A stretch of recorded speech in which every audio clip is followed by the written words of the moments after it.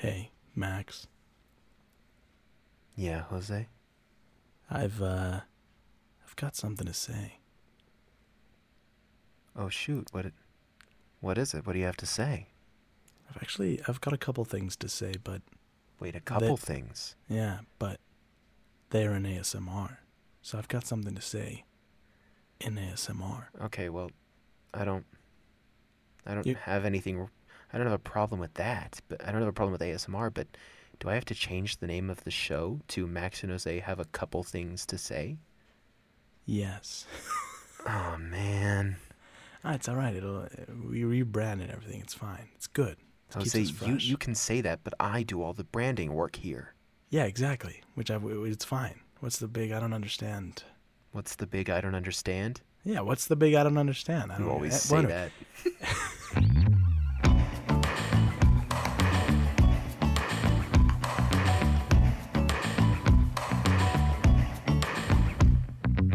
You might be wondering, Max, and listeners. Maybe not so much Max, but maybe listeners. Yeah, I don't What wonder is- anything. Yeah, he's a dummy. I'm He's a big dummy. He's a dummy. Dummy. What is ASMR?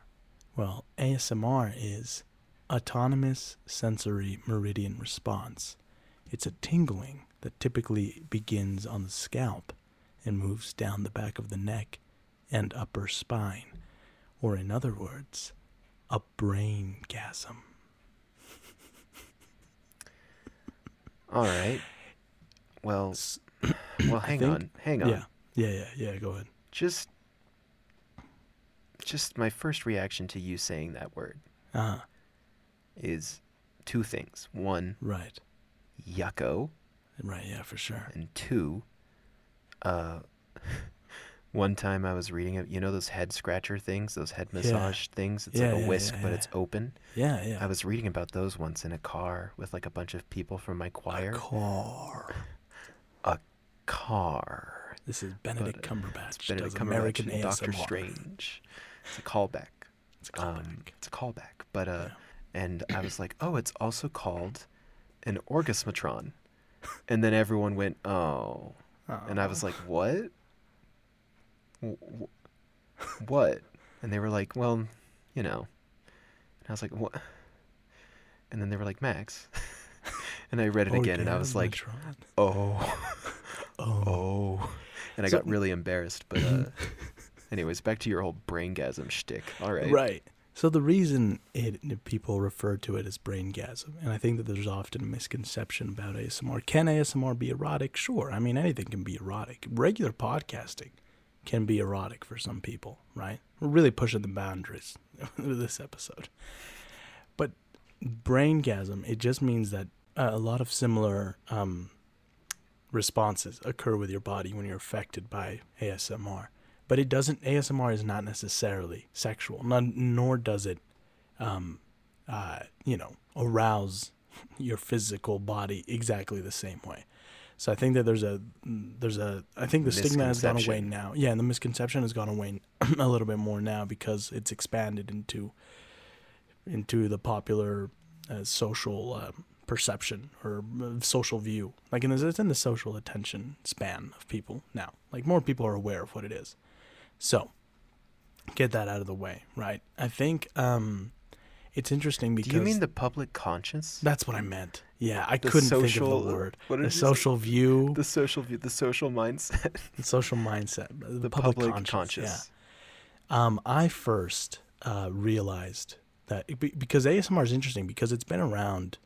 and I'll link some articles I read about whether or not ASMR is real or is it pseudoscience. The consensus among the scientific community is that it is, and that you do act because of the physical responses. But it's interesting because although people have been responding like, to ASMR-like things throughout all of time, it wasn't until like 2009 and forward that it was like given a name and really like, oh, this is a thing that occurs. Like everybody was like, oh yeah, I've had this. Or some people were like, no, I've never. Everybody said that.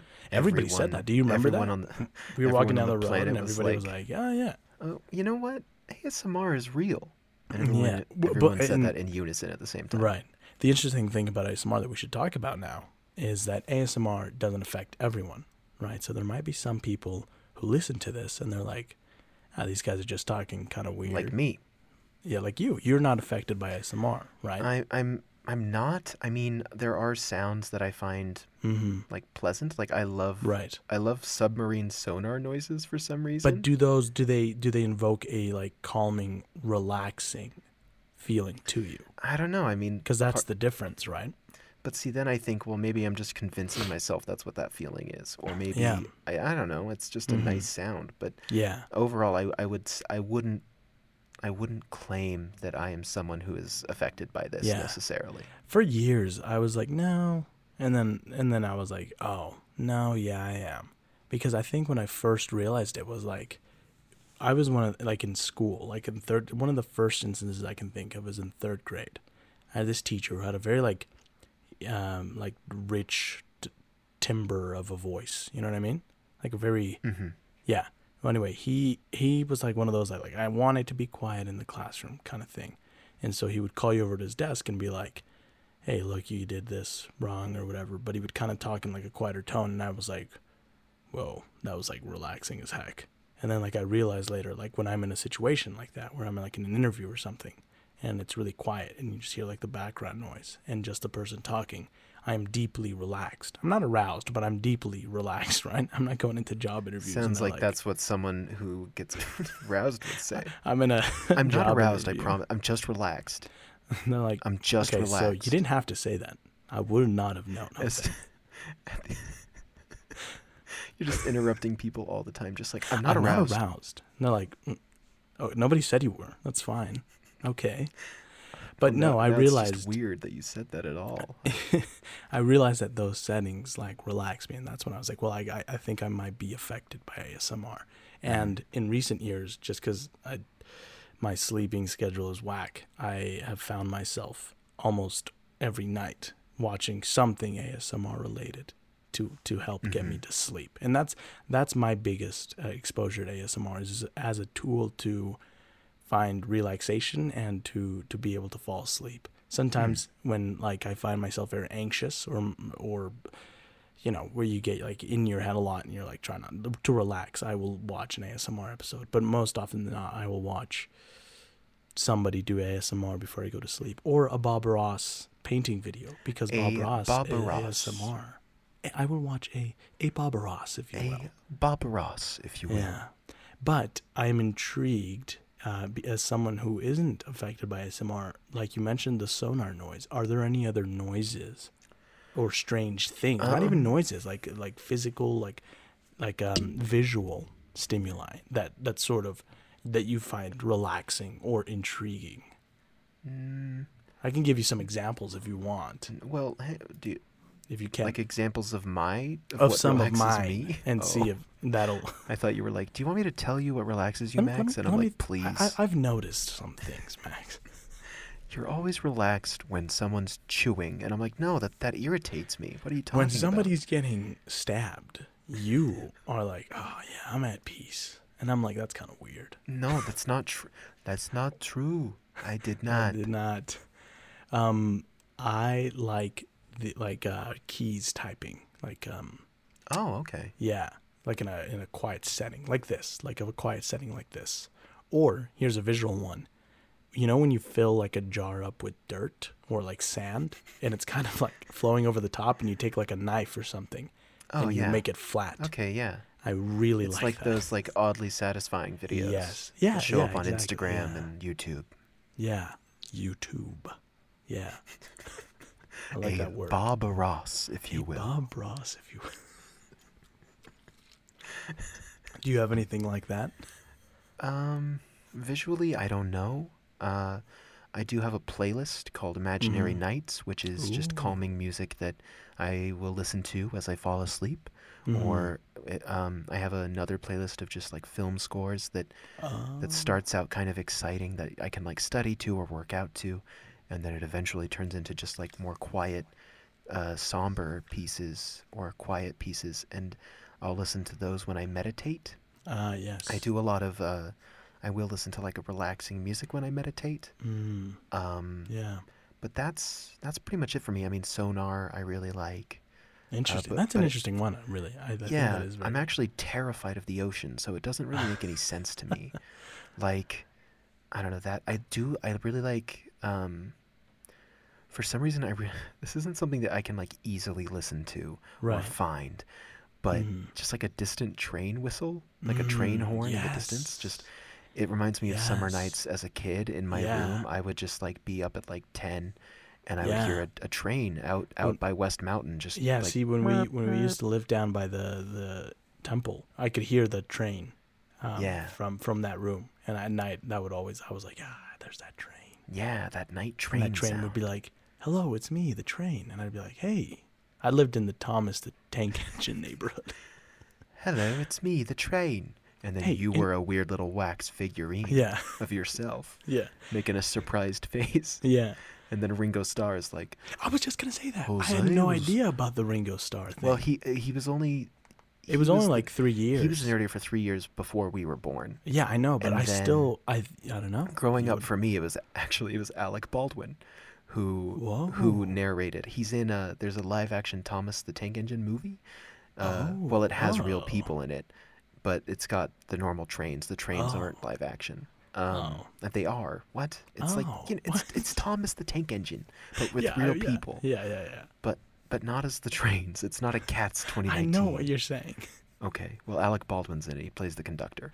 Yeah, I really like the sounds of a neighborhood, like sprinklers and like dogs. Even a dog barking in the distance kind of thing. Like, I really like reading in my backyard. Because my neighbors, I mean, not right now because it's like winter/spring here, but in the summer, my neighbors, like, sprinklers would be going off, and then like a dog like across the canal would be barking, but it's far away enough that I'm like, oh, this is kind of nice. Like, this is suburbia. Yeah, no, I totally get that. A summer evening, like as the sun is setting and there's like the distinct birds from this area, or, the crickets chirping. We don't really have cicadas here. We don't, no, but, not really. But we have other bugs that make similar sounds. Like similar sounds, yeah. Like hello, I'm a cicada, they say. And then you go, that's not a real cicada. And they go, you got me. I like the sound. Anytime I'm watching a movie and a car pulls up on gravel, I really like that. I like the sound of like tires crunching on gravel. That's nice. Yeah. This is not visual or audio, but it's more of a physical feeling. I like laying. It's okay because this is like weird or strange things. Lying on the floor, especially if it's concrete or cement, like a harder surface. I don't know why.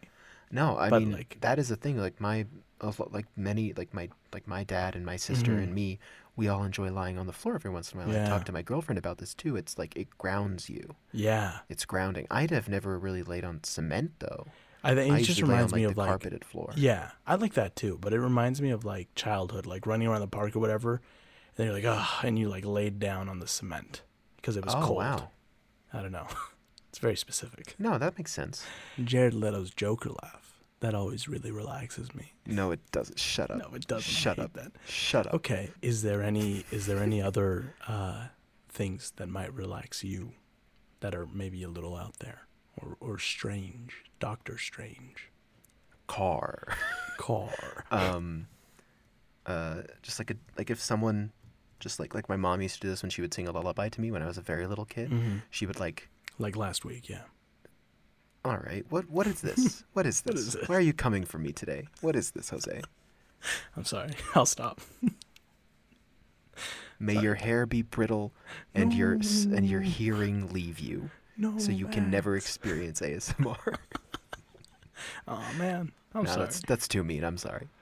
Anyway, go ahead. But when she would sing this very specific lullaby, there was a moment where she talks about the wind, and then when she did that, she would like blow on my neck and stuff. And to this day, if someone does that, then it's very relaxing to me. Yeah. Or playing with my hair, like kind of massaging my head. Yeah, my mom used to do that to me too. Yeah. So that's also very relaxing to me. But again, mostly just quiet music. Yes. And again, the sonar noise thing is like interesting because it does kind of like, it makes my brain go like, whoa. But it's not something I listen to go to sleep because honestly, for sure. you'd think there would be more samples of that available, but there isn't. It's hard to find one. ASMR artists listening to this, there's your niche audience right there. And I'm strictly also naval. I'm ASMR also content. like, because sometimes it'll be like ocean noises, and I'm like, no, that's no, terrible. I don't want that. I am don't wanna terrified hear a of whale whales. Go, ooh. Whoa. We harmonized there as whales. We whalemanized. I'm sorry. What? Okay, braingasm, whalemanized. Whalemanized. Yeah. I don't know if triggers, I'm here for this. Max.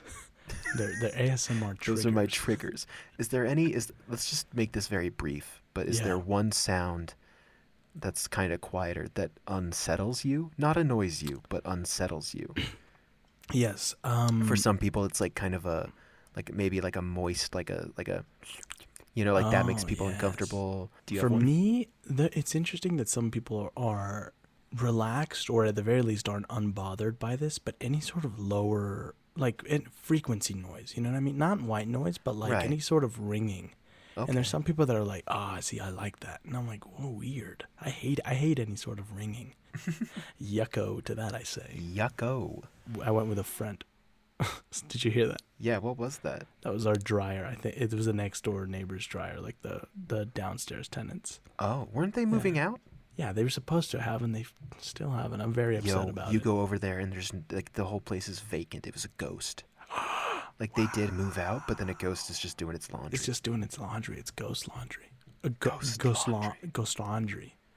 Anyway, so in order to keep this fresh and interesting, I didn't want to devote an hour to strictly ASMR because you can go get that anywhere, right? I wanted us to maybe tackle some... Walk down to the convenience store. Walk down. Buy, hello, can I have an hour-long ASMR? Can I have some ASMR, please? And the guy goes, why are you talking like that? Yeah. Who are you? Max, I know you. I watched you grow up. You're not British. And then I just walk out. And then you just leave, and you go to the other convenience store, and you say, hello, can I have some hour-long ASMR? And then that guy's like, yeah, sure, go ahead. That's on that shelf over there. Thanks. It's a can of ASMR. You crack it open and you hold it up to your ear. No, you crack it open and it goes, hello. It's just, oh yeah, I forgot to mention, very famous ASMR openings. They always start their videos like this. They're like, hello, it's me, whatever my ASMR artist name is. So that's with a can. When you open Jose, your ASMR artist name is Jose ASMR. It's me. Jose ASMR. What is it? Jose ASMR. Jose ASMR. Jose ASMR. Yeah. Yeah. Yeah, anyway. So, I thought, what would be something that would be funny to talk about in a hush style voice? You know what I landed on? Well, I know. Are you asking the audience or are you asking me? Anybody. Please, someone tell me. I don't remember. I'm losing my mind. On? I don't remember. Strange celebrity feuds. Or just kind of funny celebrity feuds. Strange. And a lot of these aren't even feuds. To me. They're just more sort of that song incidents. From Toy Story? Yes. The first Toy Story, the first Toy Story? Yes. They're more incidents. That song doesn't get as much play as You've Got a Friend in Me, but it's Toy Story song. I remember it being all right. It I plays during that all, montage where Woody is looking around, and there's a montage where all of the Woody stuff around Andy's room becomes Buzz Lightyear stuff. Yes. And it's like, strange things are happening. See, I remember the Jessie one more. Well, yeah, everyone to Jessie. That's in the second one. Yeah, I know that's in Toy Story 2, the second Toy Story 2. The second Toy Story 2. Yeah. Okay. Well, anyway, here's our first strange celebrity feud, or just funny celebrity feud. It happened between Jonah Hill and CNN anchor Don Lemon. And this is how it went, okay? You're on the link there? Yeah, hang on. I got to turn off my ad blocker. Gotcha. So, let me give a little bit of background. So, CNN anchor Don Lemon, this happened back in, 2011, I think, or 12. He had just finished, it would have been 2012. It's 2012, the article says. He had just finished election coverage, and he was waiting in a hotel room. He approached Jonah Hill to tell him that he was a fan. But apparently, the whole interaction was not up to Don Lemon's standards, because afterwards, Don Lemon got on Twitter and he said, "And do you want to be Don Lemon or do you want to be Jonah Hill? I can be Don Hill? Lemon. I don't know what Don Lemon sounds like. It's fine. I'm just doing it in ASMR. Yeah, just doing it in ASMR. I said hi to Jonah Hill in hotel. Think he thought I was Bellman. Didn't know his name till Bellman told me. A lesson to always be kind." So it's a first off. Think he thought I was Bellman. Yeah, sounds like a superhero. 2012 Twitter's a riot. Oh, it is. It makes me think that Don Lemon has this imaginary friend named Bellman. Think he thought I was Bellman. Obviously, I wasn't. But it's also a cryptic sort of tweet, because he says, "Think he thought I was Bellman. Didn't know his name till Bellman told me." So, who didn't know his name? He didn't know Jonah Hill's name? Why did he say hi to him? Exactly. He recognized him. He was like, "That's the guy." From Get Him to the Greek, because that would have been his... I love that this article does credit Jonah Hill as the star of Get Him to the Greek, which I don't think I've heard of before. I've heard of it, but I've never wanted to see it. But that was not super bad? No, right, yeah.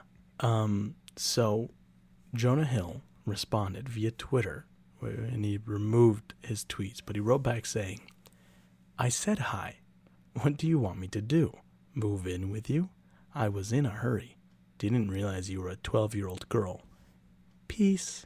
All right, well, that's... Right? I don't know if I like that response. I feel like, first of all, it's calling someone a 12-year-old girl shouldn't be an insult. No, and it's not a good insult, and it's just mean to everyone. Right, yeah, it's for sure. Not good, but it's 2012 Jonah Hill. It's 2012 Jonah Hill. So he's not as socially conscious. He hasn't made mid-90s yet. So then John Lennon came back from the dead. Whoa. Hey, Jonah Hill. Hey, Jonah Hill. Do you know who Bellman is? I am the Bellman. Oh my God. Do you get it? Like, I am the Eggman. Yeah. Don Lemon responded with, "Hardly. You're not my type. But I know rude. And you were." So Jonah Hill didn't like the accusation, and he tweeted back, "I walked out of the restroom and found you waiting for me. Shook hands, said hi, and was on my way. Sorry if you found that rude." Which, ouch, Jonah Hill. Because that's, that's that classic thing where it's like, I'm sorry if you were offended by that. Kind of thing. Yeah. Anyway, so then Lemon just responded with... Lemon says, "At Jonah Hill. Was waiting for luggage. Bellman and I laughed at how self-important you were. Just being honest. Be nice. Stardom is fleeting. Fleeting. Yeah. So then, Jonah Hill didn't respond after that.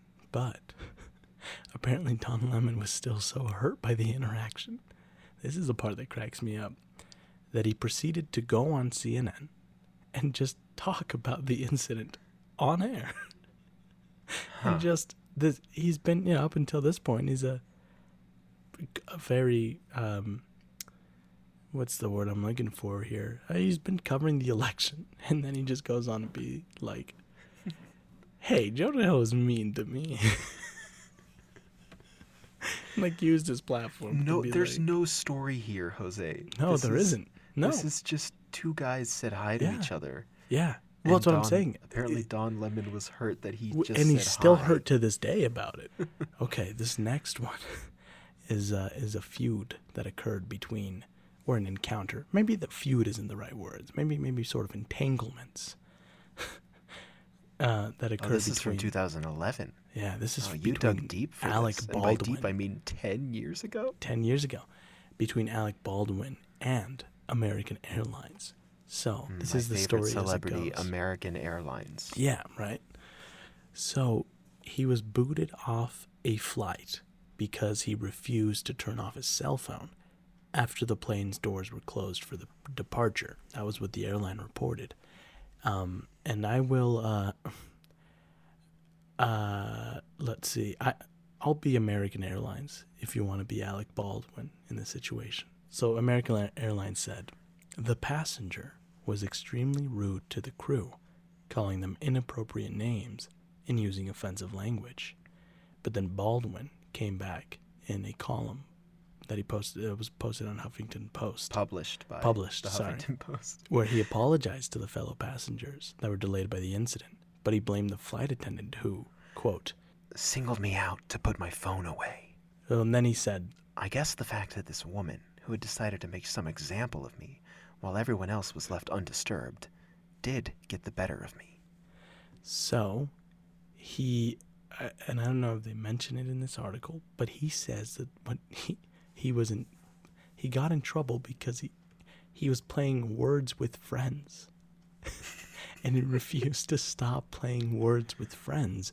So the airline said that he got up, the seatbelt sign was on, and he walked to the bathroom and slammed the lavatory door so hard the cockpit crew heard it and became alarmed. Even with the cockpit door closed and locked, they immediately contacted the cabin crew to check on the situation. And given the facts above, the passenger was removed from the flight and denied boarding. So... Okay, wait, so just to recap so far. Yeah. Alec Baldwin got on a plane. Right. And he was playing Words with Friends. So invested in Words with Friends. Yeah. That he refused to turn his phone off and put it away, even though, in 30 or 40 minutes, you'll be able to turn it right back on again, right? Right, yeah. Isn't that, maybe that wasn't the case in 2011? Well, it is interesting because other passengers, not to give any credit to either side in this, but other passengers did come forward and they were like, well, we were still on our phones and we weren't asked. It was just him. Right, well, he's Alec Baldwin. Well, he's Alec Baldwin, he's right? The boss baby. Oscar de la Hoya, the boxer, was also on the flight and was like, yeah, no, it seems like that flight attendant did overreact. But anyway, a short time later, if you scroll down this article to where it says a short time later, Baldwin tweeted to his nearly 6,000 followers at the time, and he said, flight attendant on American reamed me out for playing Words with Friends while we sat at the gate not moving. So, then a CNN anchor, Brooke Baldwin, of no relation, tagged Alec Baldwin in a tweet asking about Words with Friends, and the actor replied, it's, well, addicting. So, later on, right? I think this is funny. No, and then he said something really distasteful. Yeah, which we're not going to include. So, later on... Why? Are you defending him? No, I just don't think we should... appear better? We shouldn't give... Yeah. So, later on... Platform. No, for sure not. The airline added that Baldwin was extremely rude, right? Mm-hmm. But he got some positive affirmation from the company partially responsible for his Words with Friends affinity. So, Zynga, the company that created Words with Friends, sent out a tweet to show solidarity with the actor, and they said, hey, at American Air, don't ground at Alec Baldwin for playing. Absurd is worth at least 11 points in Words with Friends. The company later tweeted a photo of a Words with Friends board that displayed the words, let Alec play. So, oh boy. I think he's refused to get on an American Airlines flight since. But that's a fun Wendy's Who? Zynga is my favorite corporate Twitter account. Yeah, bring Zynga back. That's what I have to say. Are they dead? No, I think they're still around. This next one, though, Max, is actually a celebrity feud. This is our first one. From here on, they are just celebrity feuds. And this one has lasted decades. So, this next one concerns Richard Gere and Sylvester Stallone. Have I told my Richard Gere story on this podcast yet? Zynga is still around. Oh, good. Have I told my Richard Gere story? This is important. Yo, they made Farmville 2? Oh my gosh. Yeah, I guess. Farmville is still... Wait, they're still tweeting about Farmville 2 as of a day ago? No. Who's playing Farmville 2?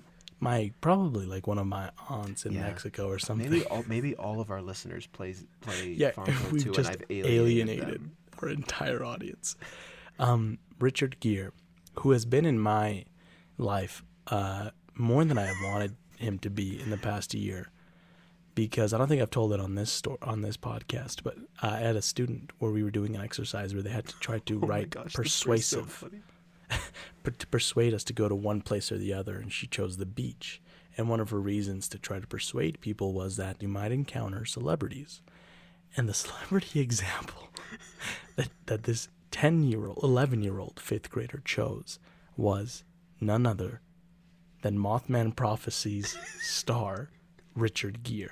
And I was baffled because I know who Richard Gere is, right?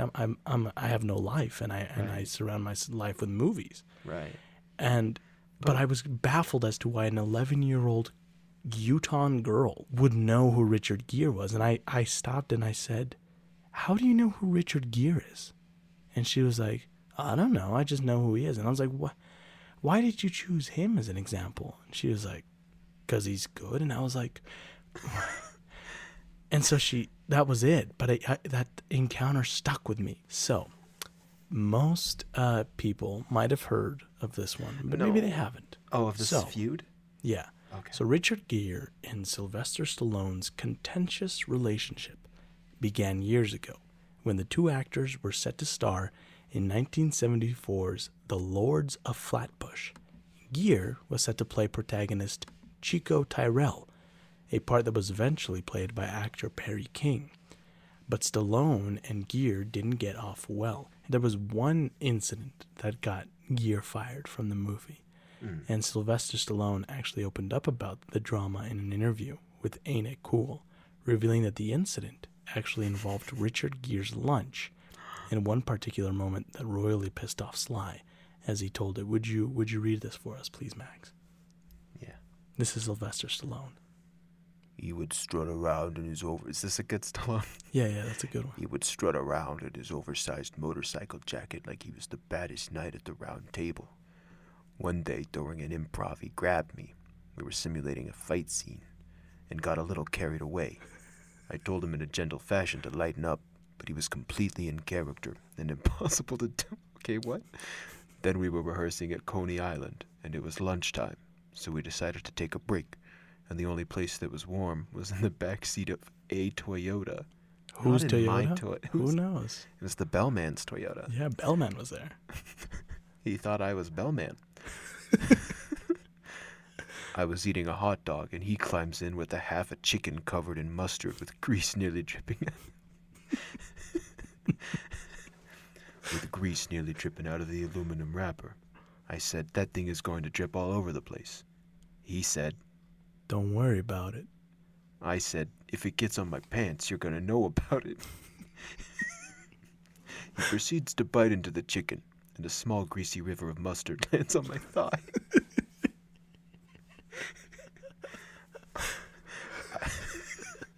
It escalates, man. So quickly. Yeah. I elbowed him in the side of the head and basically pushed him out of the car. The director had to make a choice. One of us had to go. One of us had to stay.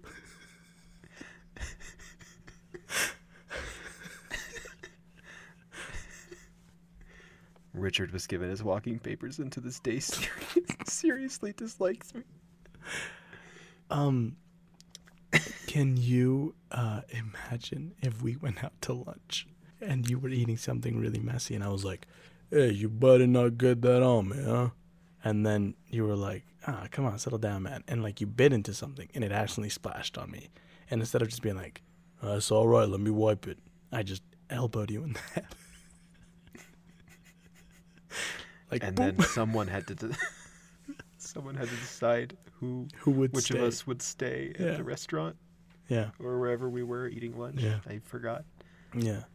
I just think that's so funny that he says the director had to make a choice. Yeah. One of us had to go. Mm-hmm. Or you could just talk about it like normal. Or you could people. not elbow you people in the head. You could not elbow Richard Gere in the head for getting because mustard on your pants. Because he got mustard on you. I mean, it sounds like Richard Gere was being a little difficult, but also they both probably were being difficult. They're both drama queens. Also, right? They should have just provided more than just one car to keep people warm. Oh, for sure, right?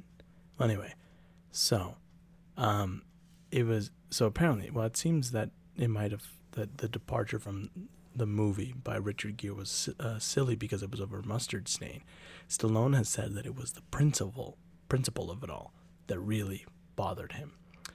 So, it seems like they've never made up, but the feud does go a step further. As some have speculated that Sylvester Stallone may have been responsible for the infamous Richard Gere gerbil rumor. So, while Richard Gere I don't want to talk about this. Well, Richard Gere is known for his roles in movies like Chicago and Pretty Women. He's also the subject of a bizarre scandal that has followed him for many years. So in the 80s and 90s, a rumor swirled that Gere was rushed into emergency surgery after inserting a living gerbil into his rectum. So the Why rumor, can't you use the word rectum? Why are you doing this? The rumor indicates that he went to the ER. If our listeners were lucky enough to not know this, why are you telling them this? I have to tell them. You don't. So the rumor says that he went to the ER and he had to have it removed. And it's an insane rumor that was brought up in Saturday Night Live and Wes Craven's Scream. So, the rumors have floated for years that it was Sylvester Stallone that made up the story, because of the mustard incident. And while Richard Gere only seldom references the gerbil rumor, there isn't a ton of information regarding his side of the ongoing feud with Sylvester Stallone. He recently mentioned the gerbil around 10 years ago when explaining why he tries not to read too much press of tabloids. As he told Village Voice, Max, can you read this for us? Why am I reading Richard Gere? Okay, fine, I'll read it. I stopped reading the press a long time ago. Lots of crazy things came up about me at first, especially from the tabloids. There is an infamous Gere stuck a hamster up his bum. Urban myth. First off, Richard Gere, it's a gerbil. Get the facts right. You want this man to memorize this weird, terrible rumor about him. Yeah. So Stallone Stallone has denied this accusation that the gerbil's story came from him, and he said recently brought up the incident, and this is what he had to say. He even thinks I'm the individual responsible for the gerbil rumor. Not true, but that's the rumor. See, that makes me think it is true. I don't think it is.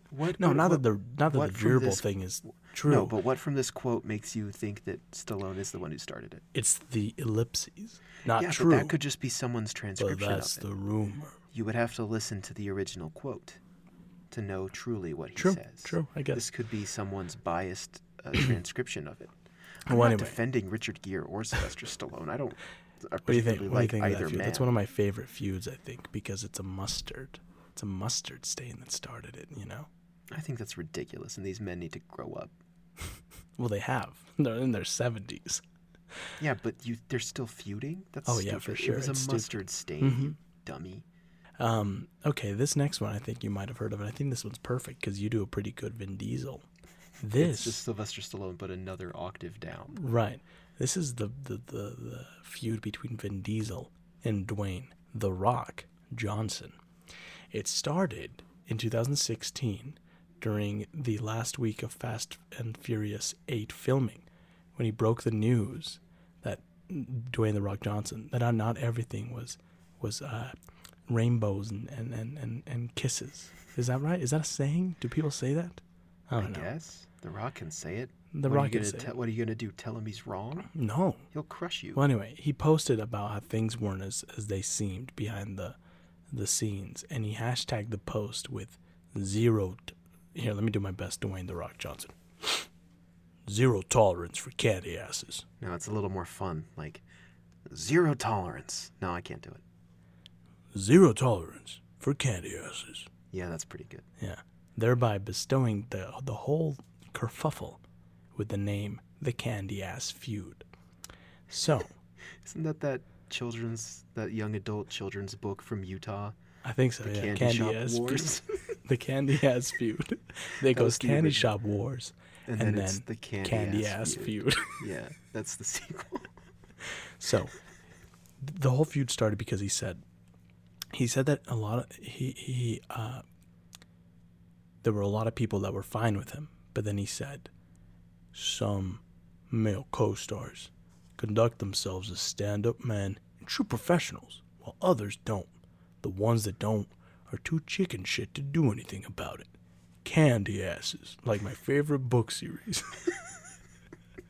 So then he said, when you watch this movie next April, and it seems like I'm not acting in some of these scenes, and my blood is legit boiling, you're right. So this is leading up to Fate of the Furious?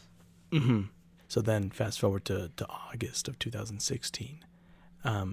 There was a secret meeting between both sides of the feud, and people started pointing fingers, anonymous crew members, that it was Diesel who was the focus of the feud. So then, The Rock wrote another caption saying that everything was fine, saying, "Family's gonna have differences of opinion and fundamental core beliefs. To me, conflict can be a good thing when it's followed by great resolution. I was raised on healthy conflict and welcome it. And like any family, we get better from it." And then, a groggy Vin Diesel celebrates the end of filming by spinning up a tale about his daughter learning the word happy, and then takes a severe 90-degree turn, ending the story with a serious-sounding, "So give me a second, and I will tell you everything. Everything." So, his defensive words seem to implicate himself as said candy ass. But he never delivered on his promise. Also his favorite children's book. But he never delivered on his promise, and the wound stayed open. And then The Rock posts a post on Instagram calling everyone out by name to thank them, but Diesel was not on the list, right? Whoa. Yeah. And then in September... and social media is kind of stupid, isn't it? Oh, it's the dumbest thing. That's what these... Yeah.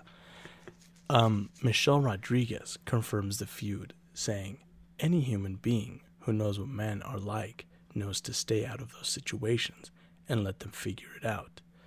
And then in November, the feud was good for the family because The Rock told the LA Times, "I was very clear with what I said. I've been in the game a long time." And then I imagine he did that like chuckle that he does. Kind of, you know what I mean? And then in 2017, Diesel alluded to the feud without any specifics, saying, "I don't think the world really realizes how close we are, in a weird way. I think some things may be blown out of proportion. I don't think that was his intention." This is an impression of him in the movies. He doesn't sound like this. Have you seen his Facebook Live videos? Yeah. Unfortunately. They're insane. Yeah, he's such a weird guy. I mean, I don't know, man. If we want to work in this industry, should we be? Yeah, no, I think it's fine. I've already got nervous with our Marvel. I've already shut myself out by everything I've said in Captain's Log. Like the first couple episodes are me talking about this feud, so I think I'm done. "I don't think that was his intention. I know he appreciates how much I work at this franchise. In my house, he's Uncle Dwayne. It's not always easy being an alpha, and it's two alphas. Being an alpha is sometimes a pain in the..." And then "but" is what it says here, but I'm assuming that he didn't say "but." Yeah. So, with 6 days to go until the movie opened, The Rock told Entertainment that the beef was a matter of different philosophies. And Diesel, who was on the red carpet, said of Johnson, "We still love each other. That's my boy. When I was making that difficult decision, should there be an 8 or not, I called Dwayne and he said, 'Brother, I will be there shoulder to shoulder with you to make sure it's the best movie in history.' And he delivered." Well, All right. I would argue that he didn't. I would argue that that's not the best Fast. Not even the best Fast and Furious movie. No. That's number 7 by far. Yeah. In my house, he's Uncle Dwayne, and I'm proud of that. You already said that, but all right. Well, I thought this was going to get into the whole contract situation. Mm-hmm. Well, I was going to mention that. Yeah. For those who don't know, I guess you're going to mention Jose, but I can let you mention, or do you want me to? But yeah, let me. You go ahead and mention it. Let you go ahead and mention. Oh, I see. Yeah. Apparently, there's a contract regarding the Fast and Furious movies for The Rock and Vin Diesel. Well, and I thought it also extended to other action films, that it's a thing where these action stars have this clause in their contracts. Yeah, it does, I think. Yeah. Where it's because it came out about Statham too. Right. There's this contract that certain men in Hollywood have as far as their action movies go, that they can only be hit.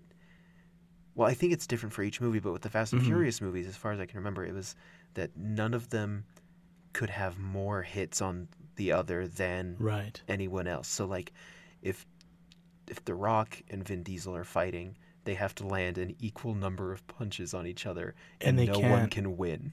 Yeah, no one can win, and they can't be their face can't be brutally affected by the fight. Yeah. And I think it came out because of The Rock and Vin, and then also it came out because of Statham and The Rock and Vin Diesel's fight in I think it's the 7th one, because that fight is ridiculous because nothing happens in it.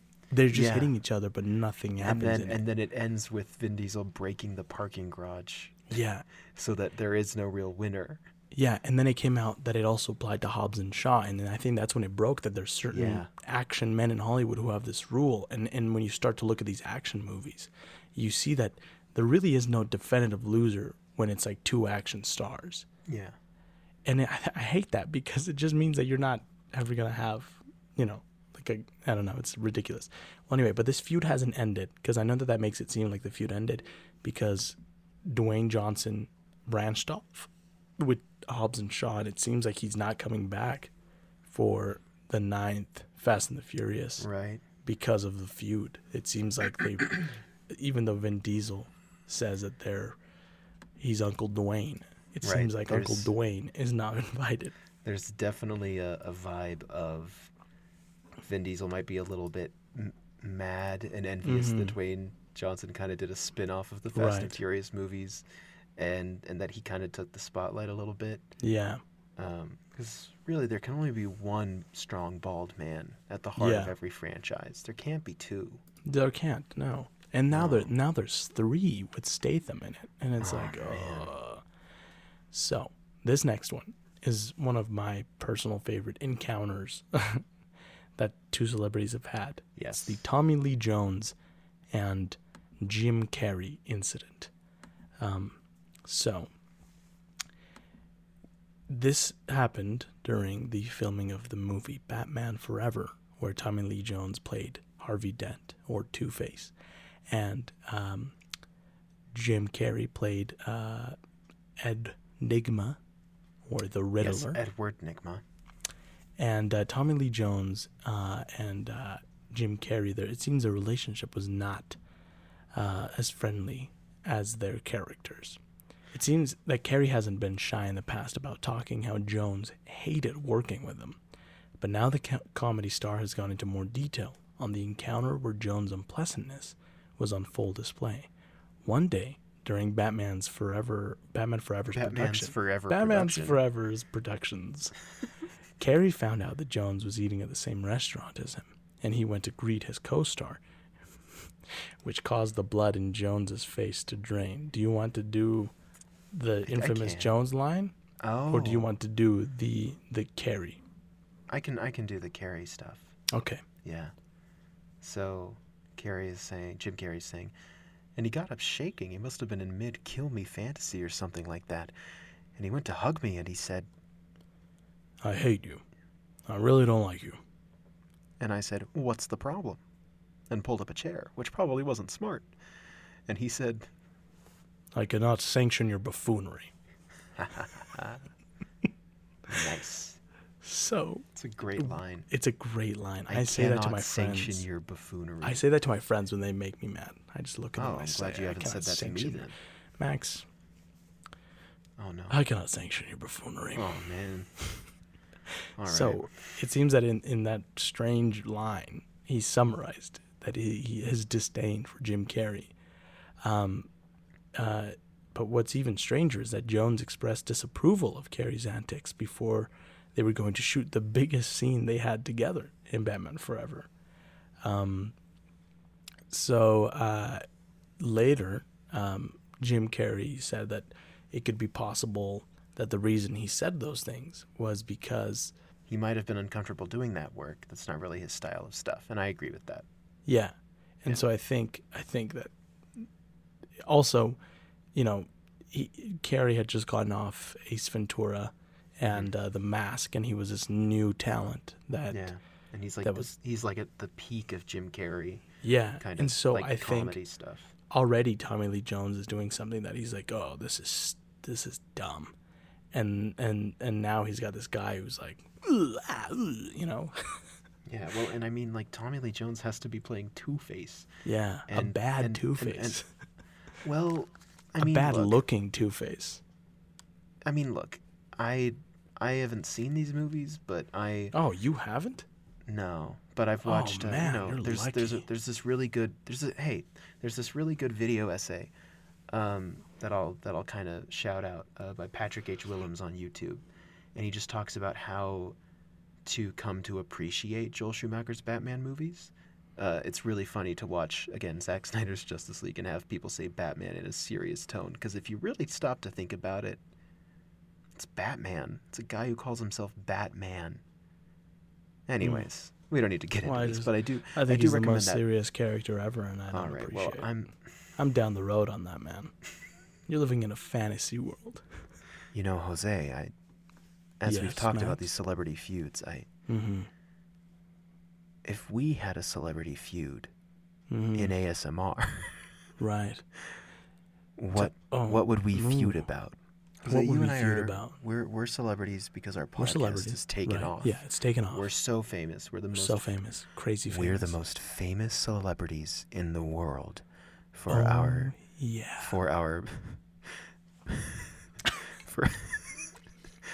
podcast. Yeah. This amazing piece of artwork that we've created. Well, it was the ASMR episode that really set us off. Yeah. Right. Yeah. And so now we've had to stick with ASMR. Right. For the rest of our careers. For the rest of our careers, we're constantly soft-spoken men. No more yelling. No more laughing loud. No more maxing out the audio. Max? What's something ridiculous that we could feud about? I'm trying to think. I feel like we could build off of the idea of mustard pants. Right? I was gonna say that. Like I feel like. Okay, yeah. Like our egos have gotten to us at this point. Yeah. So here we'll set the scene. But we're still recording a podcast together, pretending like we're friends. But this is the episode where everyone's like, oh, like we break, and we actually, but we're still maintaining ASMR. So you, the listener, are the intern. At our I thought maybe they were still just being a listener. Oh, that's fine. Well, but would we put this episode out? Yes. Okay.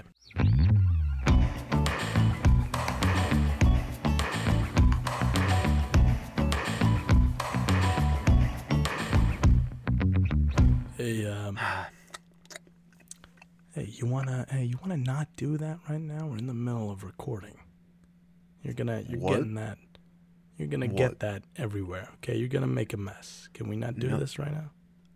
Oh, I'm sorry. Are you? Now, listen. Are you angry about me eating a lunch? Yeah, well, we're in the middle of recording. I haven't eaten lunch. I wish I could just not care about this like you and just start eating in the middle of it. My disgusting mustard sandwich. What are you, Richard Gere? Look, you're the one who wanted to record during lunch. All right.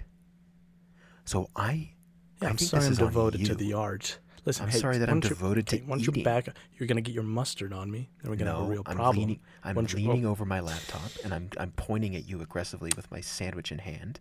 If you get that on my pants, these are leather, non-breathable pants. Those are all right. You're wearing leather pants. More than leather pants. You get that stole on my style. Leather pants. You stole my style. No. I was the first one of us to wear leather pants. Back when we first made it big, I was like, I'm going to wear leather pants. It's going to be my thing. And then you did it first. You don't own leather, first off. You don't own leather. You bought all the leather. I did do that.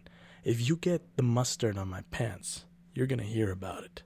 Because I will tell you got mustard on my pants. Do you understand what I'm saying to you? Sorry, I don't speak idiot. Really? Because you do a pretty good job of doing it every day. And then I take my sandwich in 2 hands and I wring it out. I wring it out over your pants. Okay, see now you've goes on your pants. See now you've done it. Now you've gone over the line. Yeah, am I going to hear about it? I'm going to tell you about it. Guess what? You got mustard on my pants. Don't know if you were aware, but you did. Yeah, I know. That was my intention. Okay, well now we got a problem then. So yeah, what? I'm going to go around and I'm going to tell everybody, hey guys, hey, everybody in the studio, listen to this. Yeah, you, the audio engineer. Max stuck a... No. No. No, that's it. I'm done. I quit. Stuck a ferret. No, I quit. But no, I quit. Yeah, you can't do this I was there. I was there. And I said, don't do that. I pants you. I pull down your pants.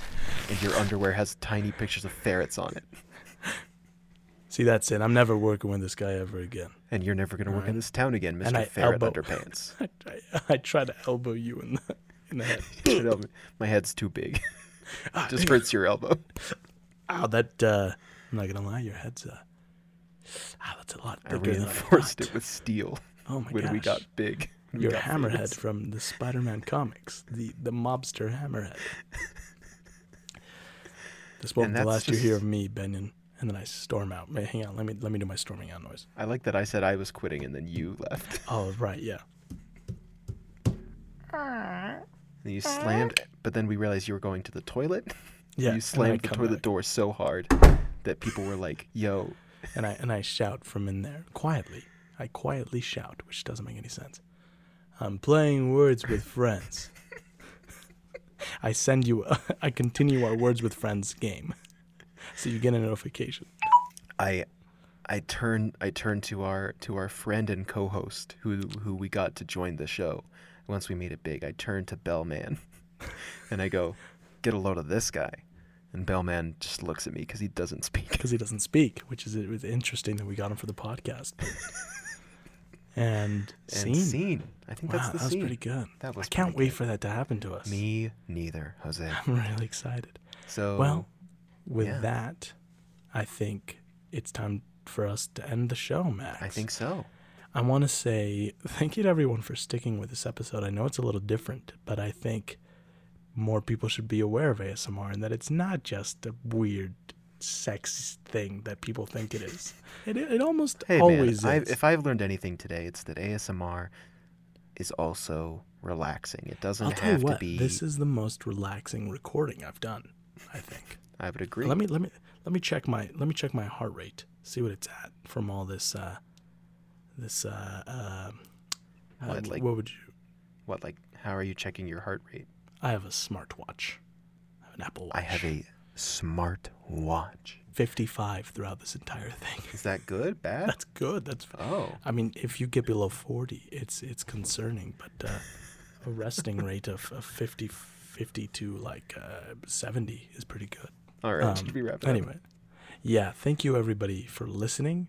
Thank you for telling a friend to tell your friends and family to listen to this show. We want to thank everybody that's given us a rating on Apple Podcasts. If you give us more 5-star ratings and write a review, it helps the show out a ton. And maybe one day Jose will have leather pants and I'll have a reinforced skull and Bellman will be there. And maybe we'll read your reviews on the show. Max, where can people find you? They can find me at maxbenyon.com or Max Benyon on YouTube. Where can they find you, Jose? They can find me at maxbenyon. No, wait. They can find me at Jose Valle Jr. That was a perfect door creak. That was my door. Somebody opened my door. But that was like sound. That was like, wow. That's a perfect door creak you got there. People can find me on josevallejr.com. They can find me on YouTube as Jose Valle Jr. and Animal Productions. They can find me on Instagram and Twitter at j.valle_jr. and on the podcast Captain's Log with Mason Schrader, where we talk about spooky stuff. And they can find the show on Twitter at Max and Jose Pod. They can also write into the show at maxandjosepod@gmail.com, where they can tell us what strange or interesting sounds or visuals or things give them the brain tingles, or what strange celebrity feuds we should know about. What makes you whalemanize? What makes you whalemanize? What gives you a brain-gasm? And what else am I forgetting, Max? Am I forgetting something else? I think you're forgetting a Kisseners for the listeners. In ASMR. That was lovely, Jose. That was a good one. Man, I don't think I'm going to be able to stop talking like this for the rest of the day. It's very I'm just going to be talking to my parents just like, hey. Hey, it's me, Max, your son. And they're like, yeah, we know. What are you doing? Creston and Abby are over, and you're like, hey, guys, cool to have you over. It's Max. I was wondering, how are you? They're like, what? What happened to Max? Mom, Dad? Do you guys want to play Mario Kart with me? Let's play Mario Kart, but let's play Mario Kart. Let's watch a Baba Ross, if you will. And you're playing Mario Kart, and you're just doing it like slowly. I'm quietly and slowly playing Mario Kart. They're like, Max, your car's not even going forward. And you're like, shh. I get hit with a blue shell, and I go, oh, man. That sucks. Rats. Rats. Yeah, do that. Tell me how that goes. Right, I'll let you know.